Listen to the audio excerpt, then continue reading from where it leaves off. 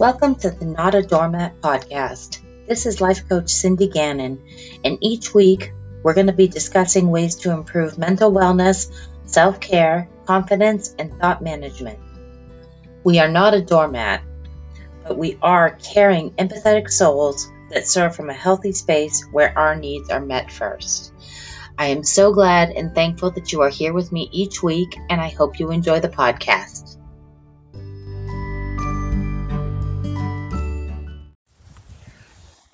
Welcome to Not a Doormat, episode 3. I apologize that it's been 3 weeks since we've been able to get together. My mother moved in with me, my elderly mother with dementia, and I don't know how many of you have dealt with an elderly parent, but it definitely put me off my game with work. So I am back here, and we are continuing from where we left off. So in episode 2, we talked about thoughts leading to feelings. And boy, the last 2 weeks has really taught me a lot about this. Because even though I adore my mother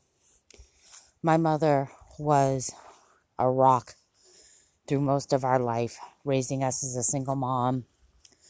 And my dad was definitely in our lives, but it was our mom who raised us.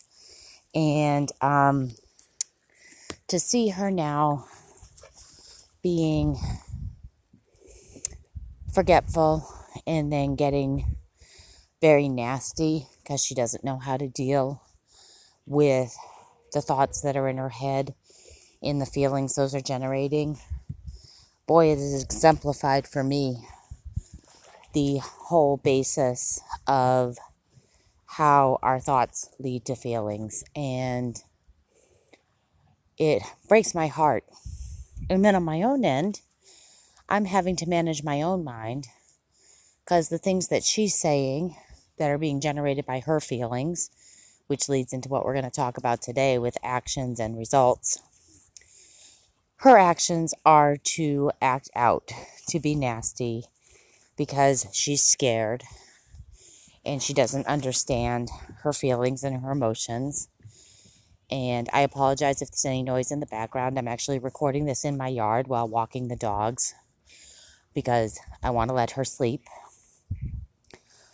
But my own thoughts when she says things about me or to me out of anger, out of fear, it leads to thoughts in my head, and it starts replaying negative loops for me that I haven't felt in a long time, and it leads to emotions of insecurity and fear. And I really have to take a step back and say, is it true? Is it true that I can't succeed? Is it true that I've become cold because I set boundaries and I say, no, this is what I need to do for myself, for my business, for my marriage. And the fact is that it's not wrong. If we don't take care of self, then we can't take care of others.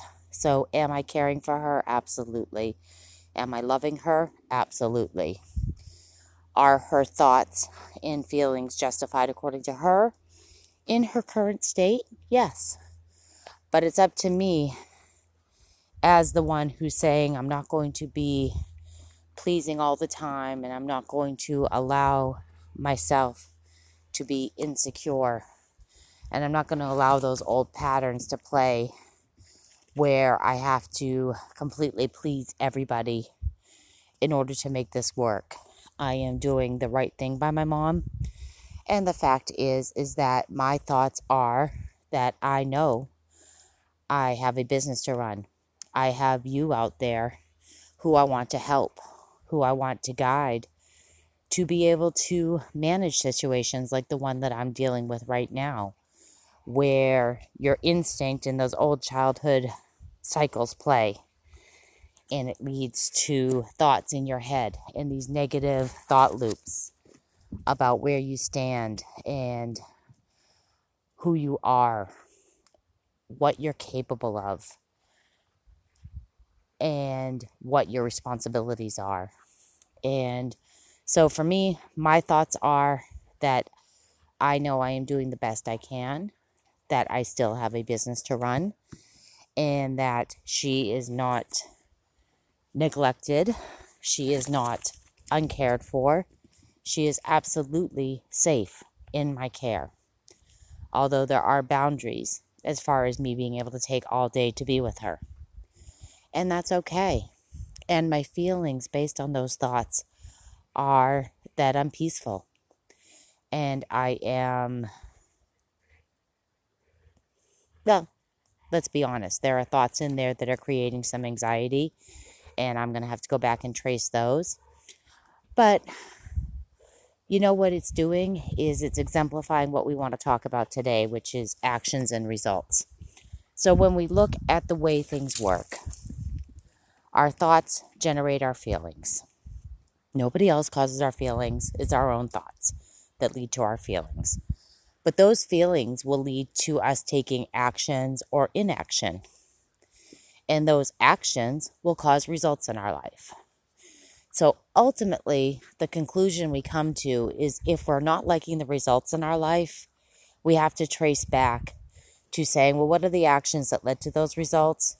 What were the feelings that led me to that action? And what were the thoughts that generated those feelings? So for me, if we were to use my case as an example, my results are that I'm caring for my mom. I'm remaining calm.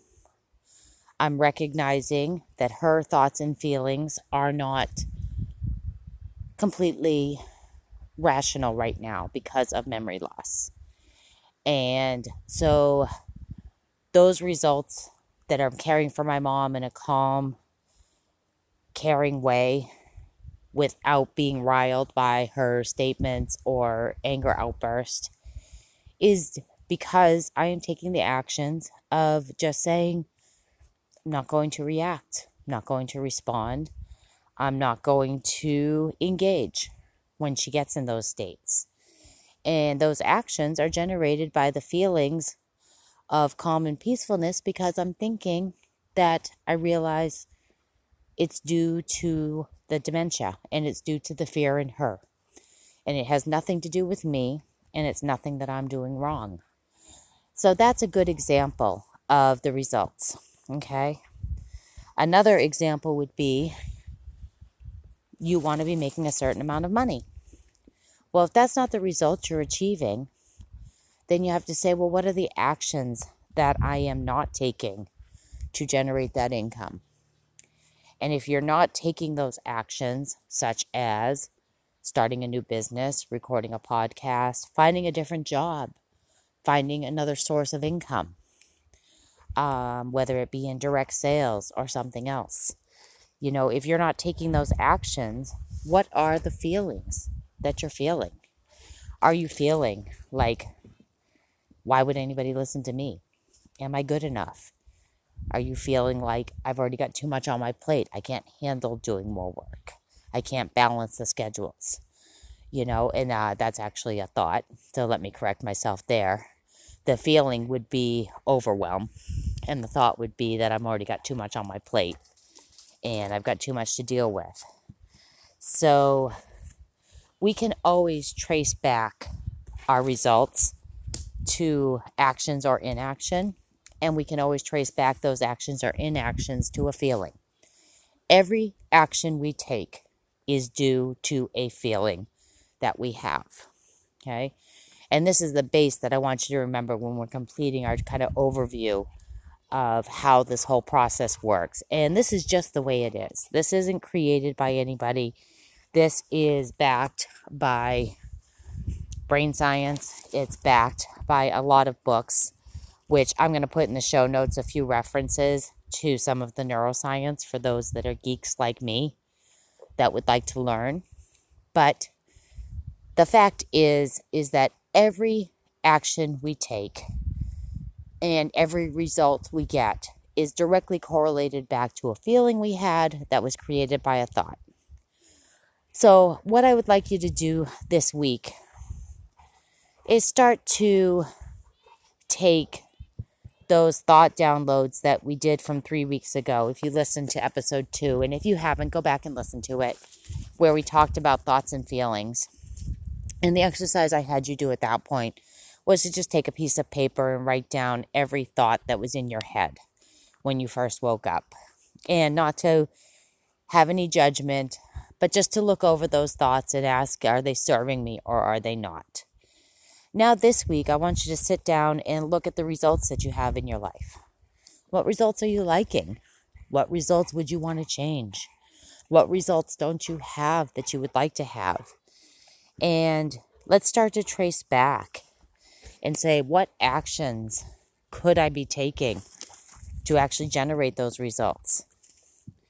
And then let's take it even a step further and say, what would I need to be feeling to generate that action, to generate that result? And let's take the example of recording this podcast. This morning I got up and my feeling was excitement. I had done a lot of thought management on myself over these past 2 weeks with getting my mother moved in.